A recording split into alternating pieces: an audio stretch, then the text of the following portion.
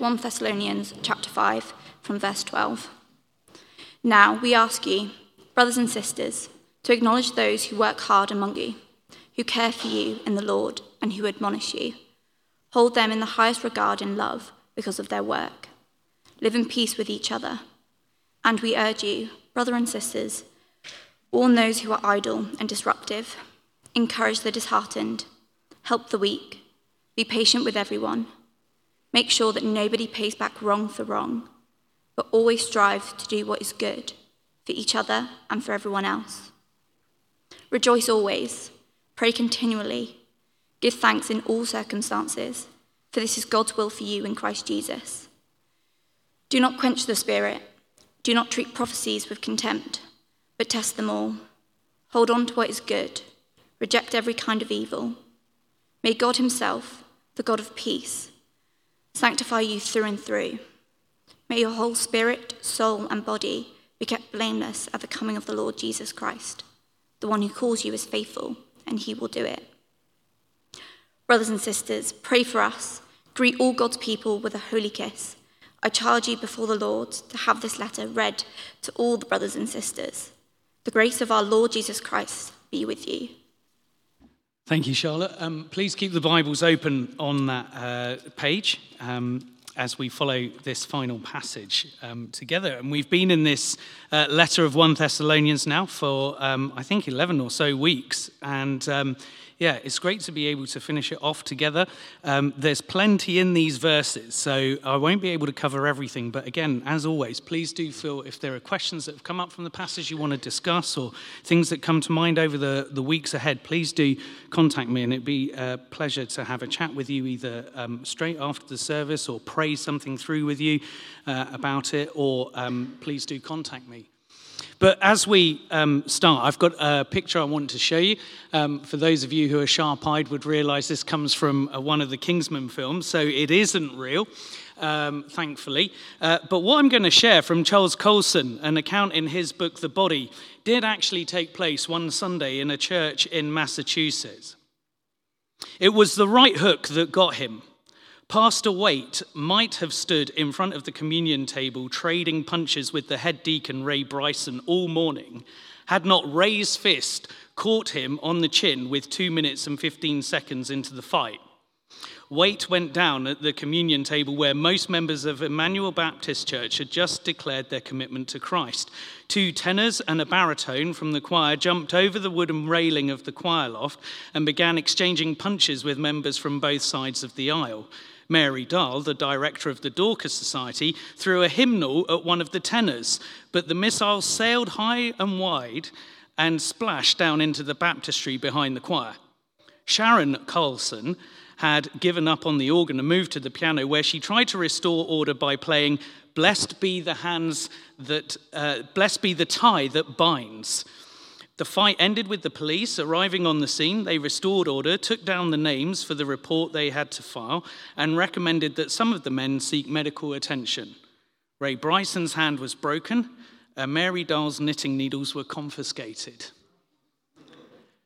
Wow. Thankfully, it's never happened at Grace Church. Colson called this incident the offering of the right fist of fellowship rather than the right hand. And actually, when you do a bit more detailed research on this very sad episode, it seems that the eruption was the fruit of a very dysfunctional fellowship over many years that included manipulation, cover-ups, domineering leadership as the church drifted further and further away from its love for Christ. Now it is both, when you hear it, it brings us a bit of a smile, but it is a sad incident, isn't it? And what we've seen in Thessalonians, to this letter to the Christians there, is a church that have become a model church, a church that we would want pictures on PowerPoint showing how they're living. And this letter paints a huge picture of what it looks like for Jesus' community to be at work in love with each other.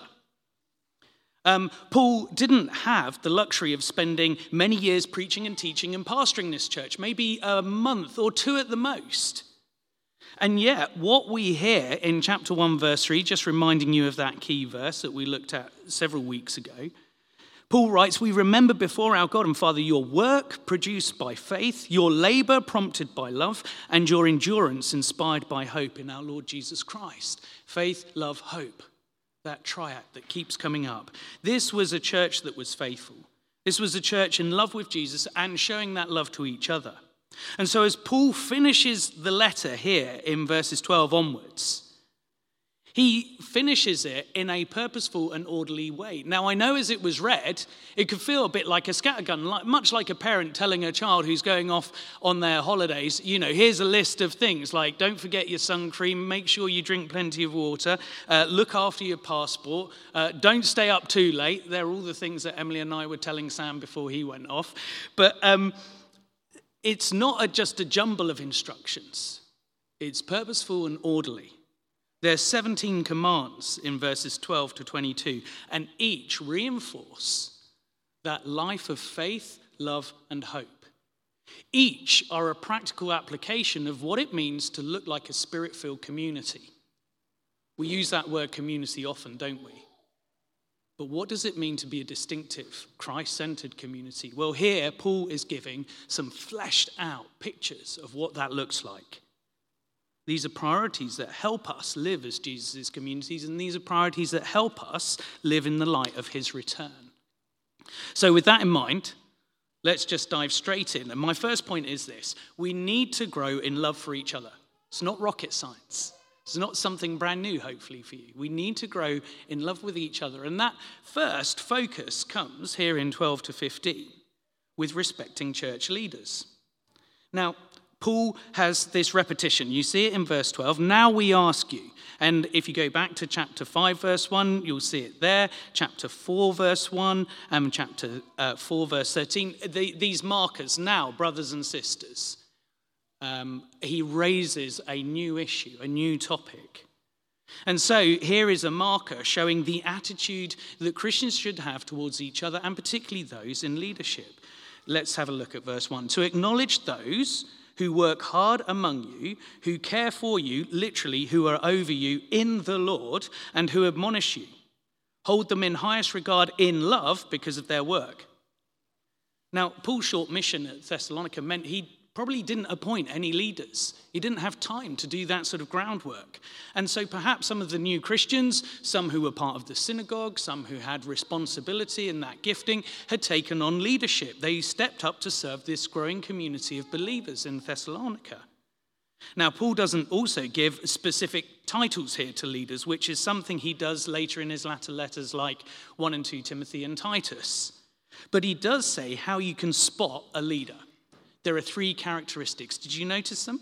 Firstly, they work hard among you. And that word for work describes manual, sweaty, physical labor, physical toil. It's the same word back in chapter 1, verse 3. Labor, physical toil prompted by love. So real leaders work hard out of love. Not out of love for being noticed, not out of love for money, but for the love of God and his people. Remember Paul's description back in chapter 2, verse 8. Flick over in your Bibles to that, of his own motivation for his work. Chapter 2, verse 8, he says, because we loved you so much, we were delighted to share with you not only the gospel of God, but our lives as well. Surely you remember, brothers and sisters, our toil and hardship.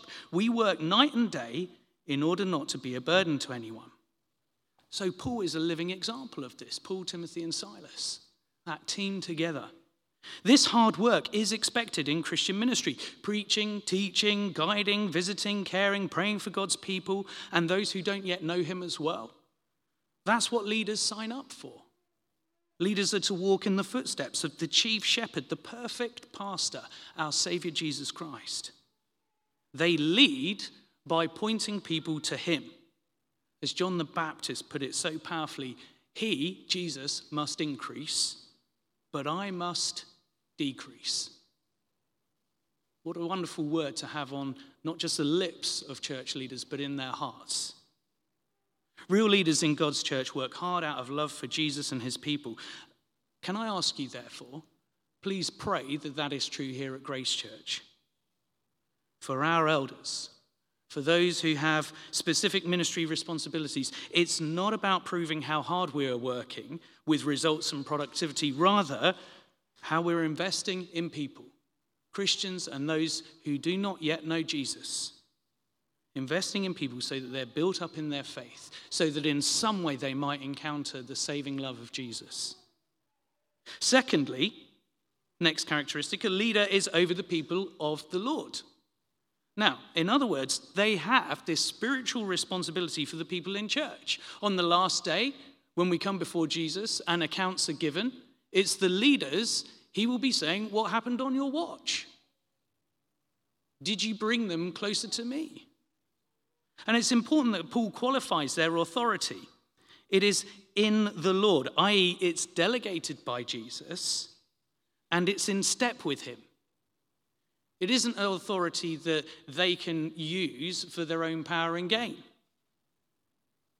Mark chapter 10, verses 42 to 45, some of my favorite verses there, have this picture of Jesus saying authority is not lorded over people, but is serving as he did. You see, gospel leadership has no place for the person seeking self-fulfillment where my needs are met first. If that's someone in leadership, you know it's going to go wrong.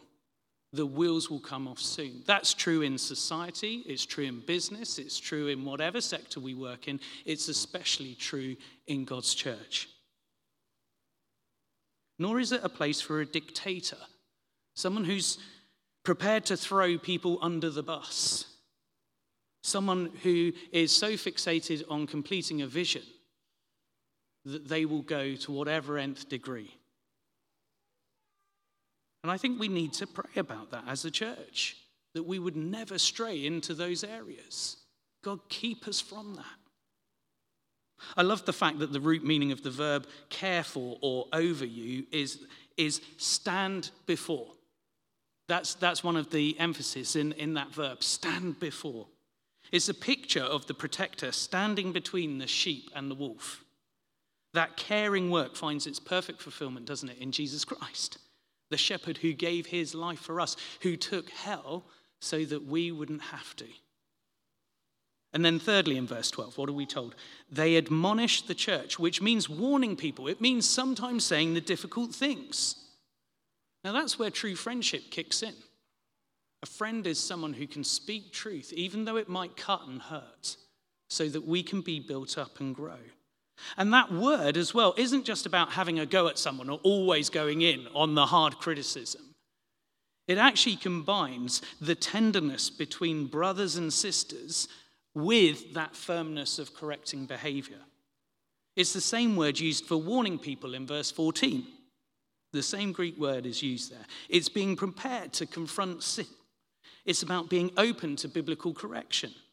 It's about guiding people into what is right and true before the Lord, what it means to be obedient to his word. And with the Ephesian elders back in Acts 20, when Paul was saying goodbye to them, we see this worked out, this firmness and compassion, because he warns them about not letting false teachers in urgently, thoroughly. Like, don't do it. Be aware false teachers will come. You cannot have anything to do with something that is not the gospel. And yet he does it with tears in his eyes. The firmness and the compassion. And this is counseling, this exhortation, this encouragement, this word of concern is parent-like care, isn't it? It's the desire to see people enjoy God, and it's rooted in his word, and it's applied in fellowship. It's about building each other up. It comes from a heart of love. I think it's important to mention that leaders also need admonishing by their church family. We must be lovingly challenged. We must be corrected. We must be encouraged and helped to keep doing the work God has given us. It's church leaders like this that are to be recognized and respected.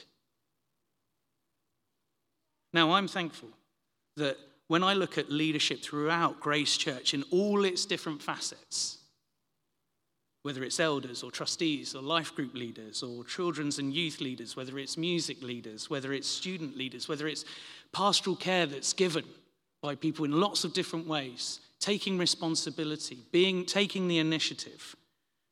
I give thanks because I see this heart of love and compassion. I see people wanting to serve out of that joy and generosity that Jesus has given us. And so I do pray, and I hope you continue to pray and live out that unity in him, because that is what community looks like. This is the nitty-gritty of it. Do we care and love each other enough, not just to say the hard things, but to weep and to show compassion and to walk with people through those times so that we all love Jesus more? And can you see the fruit of it? It's there very clearly in verse 13. Live in peace with each other.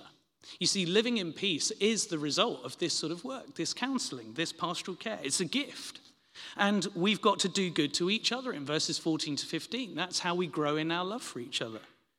And one of the reasons God has put us in Christian communities is to help us change. So actually, signing up to be part of church is signing up to say you want to be a person who will be changed. You're not going to stay as you are. You don't come to be part of a community under Jesus to just be reinforced with where you want to be and who you are. Your heart, your mind will be renewed. And he's given us each other. It's not a solo project. And verses 14 to 15 really capture the reality of every member ministry. Did you notice that in those verses? Every follower of Jesus has a part to play in one another's maturity, in one another's holiness. It's not just leaders. All Christians are called to warn, to encourage, to help, to be patient with each other. It's there in verses 14 to 15. Paul switches. He doesn't say this is exclusive to one group. It's all of us as believers. This is challenging stuff if we take it seriously. The idle who were mentioned back in chapter 4 and verse 11 seem to be those who are warned about being passengers. They're not taking their work seriously enough. Again, Paul mentions this in 2 Thessalonians, that they need to work with their hands. They can't suck the resources out of the church by being idle. The timid or disheartened might be facing opposition. They might be on sort of feeling spiritually shaky. You know, things aren't going well at work. Maybe there's a bit more opposition. It feels like they're losing out. And they're starting to become disheartened and timid. Well, they need Christians around them to gird them up, to encourage them, to support them, to speak words of truth, and to be praying for them. The disheartened might be those struggling with bereavement. We looked at that in chapter 4.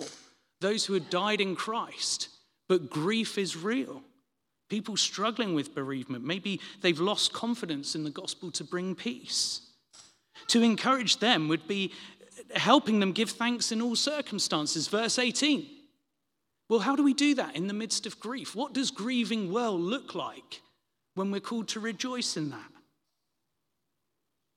You see, grieving well allows for the tears and sorrows to flow. It allows for tears and sorrows, but it also resolves not to let grief rob you of worship. It puts a boundary and says, this is not going to be taken. It doesn't permit a complaining spirit to replace a thankful heart.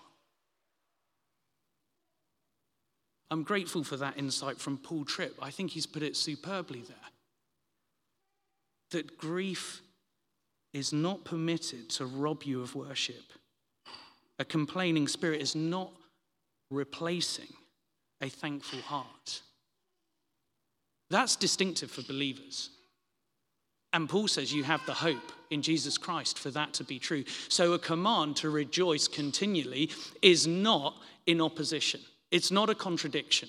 It's not faking it. The gospel gives us the power for it. God intends for us, particularly in these hard times of suffering, whether it's difficulties at work, whether it's spiritual opposition, whether it's in grief or bereavement, whether there's illness we're facing. Consider this, that God intends for us to look for his mercy, to search for his love, to expect his mercy, even in those toughest of times.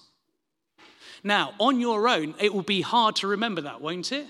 That's why we have fellowship. That's why we have people who will speak into our life. Do you believe that, brothers and sisters, that God intends you to find more of his mercy, more of his love in those times, in unexpected ways?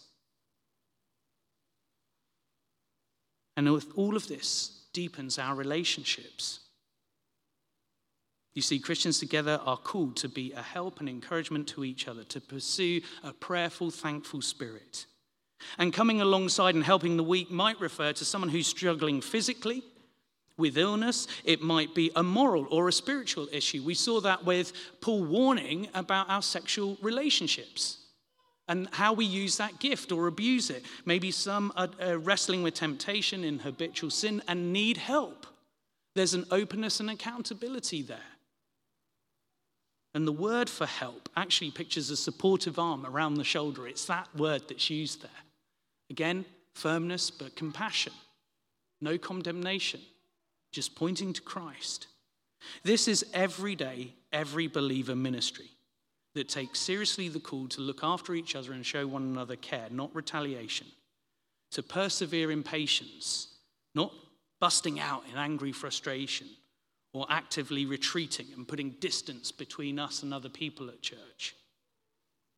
I love how Angus MacLeay describes it. He says, oil in an engine, and this is particularly true with Formula One on at the moment, oil in an engine enables all the moving parts to function together. So there's not too much friction and there's no overheating. And in a similar way, these qualities in verses 12 to 18, if you were to write them down, list them out, these qualities of that oil, they assist the church. They help us live out and work out that growing faith, how we work and grow together. So what do you sense, therefore, that the Lord is putting on your heart right now? What's the Holy Spirit prompting you in? Where's the nudge? Where's the relationships that you have where you have someone who can speak into your life, who can encourage, who can get alongside you? Who do you listen to? Who have you invited? Who would you receive warning and correction from? Is that something that we want in order to grow? Who points out the blind spots and does that with compassion? And is that something you need to act on this week? Ask someone to do that, someone you trust, someone in life group or someone in leadership responsibility. Jesus' plan is to give us each other as a church in order to help each other pursue his change and his holiness. I love the way Lucy on Wednesday at the prayer meeting from Psalm 135 chose verses that spoke of God looking at his people as his treasure in Psalm 135. And you see, that picture is so important. Why do we care for each other? Because each other is God's treasure. You're investing in what he sees as most valuable, what he sees as precious. That's why we care for one another. So together, let's spur each other on to see and celebrate God's work in each other's lives, to remind us of his greatness and goodness, to serve alongside each other in a way that actively reaches beyond the church, not just, as it says, doing good to everyone, but everyone else as well. To do good to each other and everyone else. There's an outward missional focus here. And then, secondly, in verses 16 to 22, and more quickly, we need to grow a heart of worship that pursues God's will. A heart of worship. I think here we're getting a picture of the attitude of what it means to be a follower of Christ.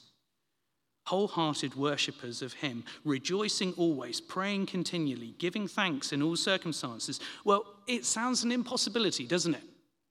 We've already talked about it in context of grief. But in the everyday grit and grind, really?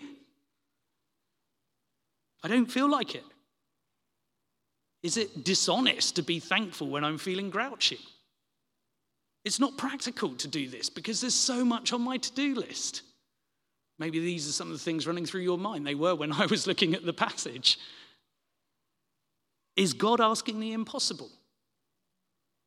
Well, in one sense, yes, he is. If it was left up to us, if it was left up to our own strength. But when you see that qualifier in verse 18 and 19, did you see it? Because it's not impossible there, is it? Verses 18 and 19, for this is God's will for you in Christ Jesus. Do not quench the Spirit.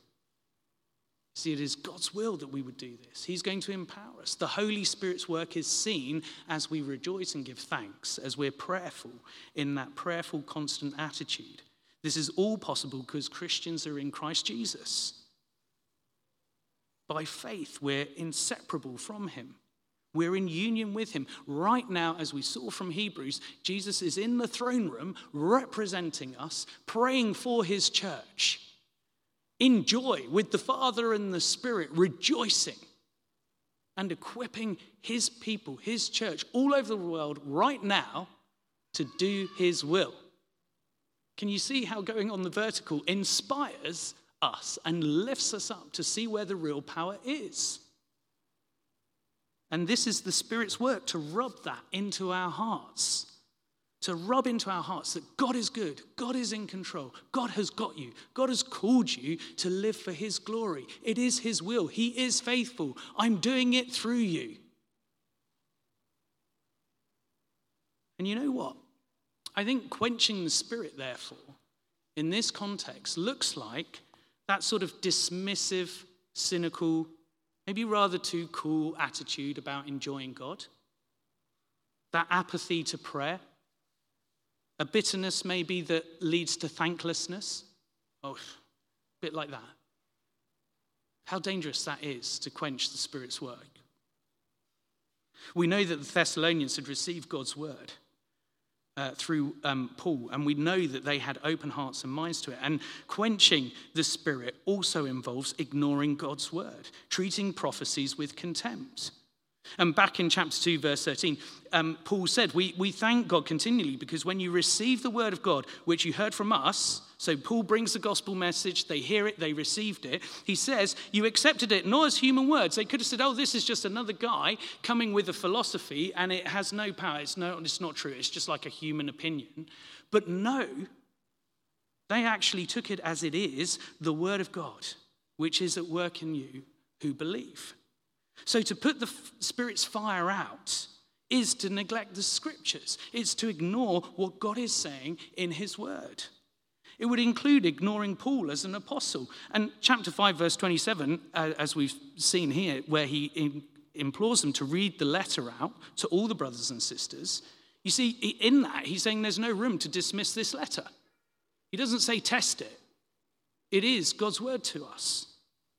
It's what all believers need to hear.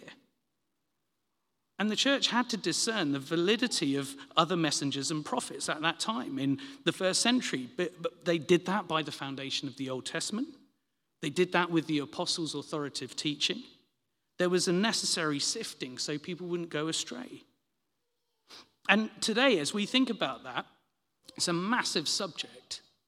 But when we think about the remarkable growth of Pentecostalism, of the charismatic movement over the last 100 years, there's so much that's been written and thought and prayed about into the area of prophecy and spiritual gifts and what that looks like in the church. And it's a subject that needs careful consideration.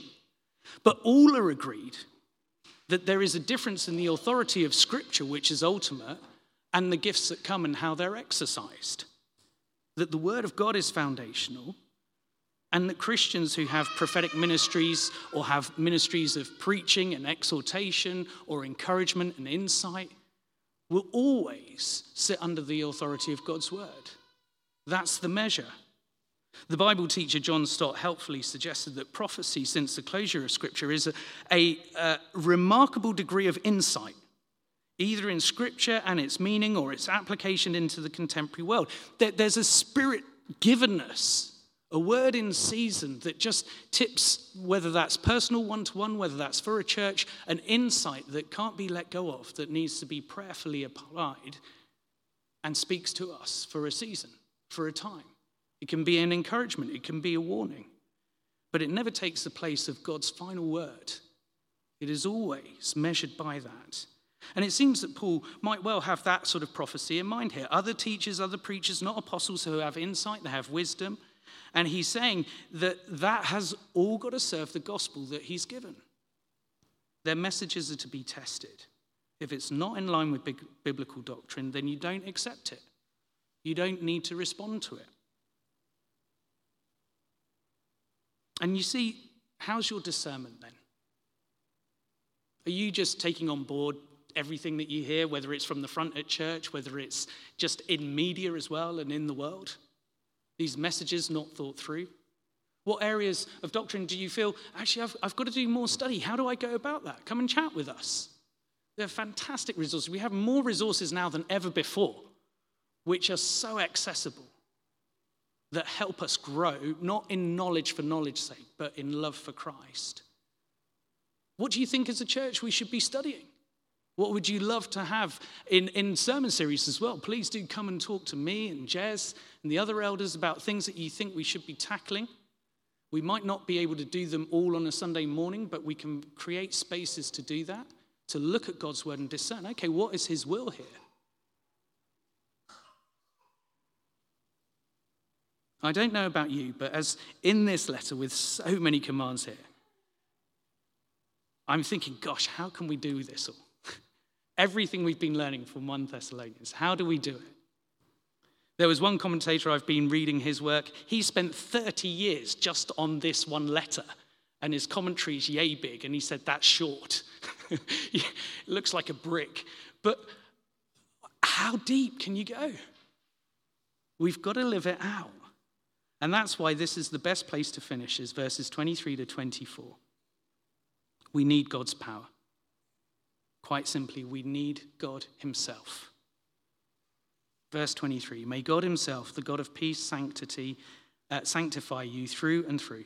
May your whole spirit, soul, and body be kept blameless as at the coming of our Lord Jesus Christ. The one who calls you is faithful, and he will do it. Wow. It's God's will and work that we become like Jesus. And he is going to do it comprehensively. He's going to do it through and through. I was thinking as I was reading this of just how thorough that is. And at the time I had put some jacket potatoes in the oven. And you know when you get a jacket potato just right, the oven is hot enough. It's in there for the right length of time. You leave it, you put the oil, the salt on, you leave it. I hope I'm getting you starting to go, oh man, what are we having for lunch? But it just the right length of time. A little bit longer than you think, maybe 45 minutes, fine. No, leave it a bit longer. And then it just comes out superbly, doesn't it? Crunchy on the outside, lovely and soft on the inside. Through and through. Now, it's not the microwave nonsense where you just stick it in 7 minutes or nuke it for 100%, 10 minutes, and it comes out and you go, it's kind of eatable, but it's soggy. What's this? It's a poor excuse. I'm not sure that God's going to bake us like a baked potato, but it's thorough. It's going to be fulfilled. It's going to be complete. It's going to be delightful. He's not rushing the work. It's going to take a lifetime. And it's going to take each other. So are we signed up for that? Is that what your expectation is as church? Give thanks, even with this week's struggles, when you're feeling drained, that the spiritual life is just ebbing out of you, and you might feel a fraud or a shadow Christian. Turn to the one who is faithful. It's his will. He will do it. The Father will keep you. The Son is faithful. The Spirit is strong. Let's pray. The grace of our Lord Jesus be with you. Father, we are in need of your constant grace. And Father, would you please lead us as a church to put into practice what we've read here in Scripture, to be a distinctive community that is patient, that lives in peace, that is rejoicing always, that has that attitude of prayerful dependence, that gives thanks in all circumstances, that does not put the Spirit in a box, but allows him to work fully and freely to bring us to maturity in Jesus Christ. Lord God, may your will be done through us here at Grace Church for your glory. Amen.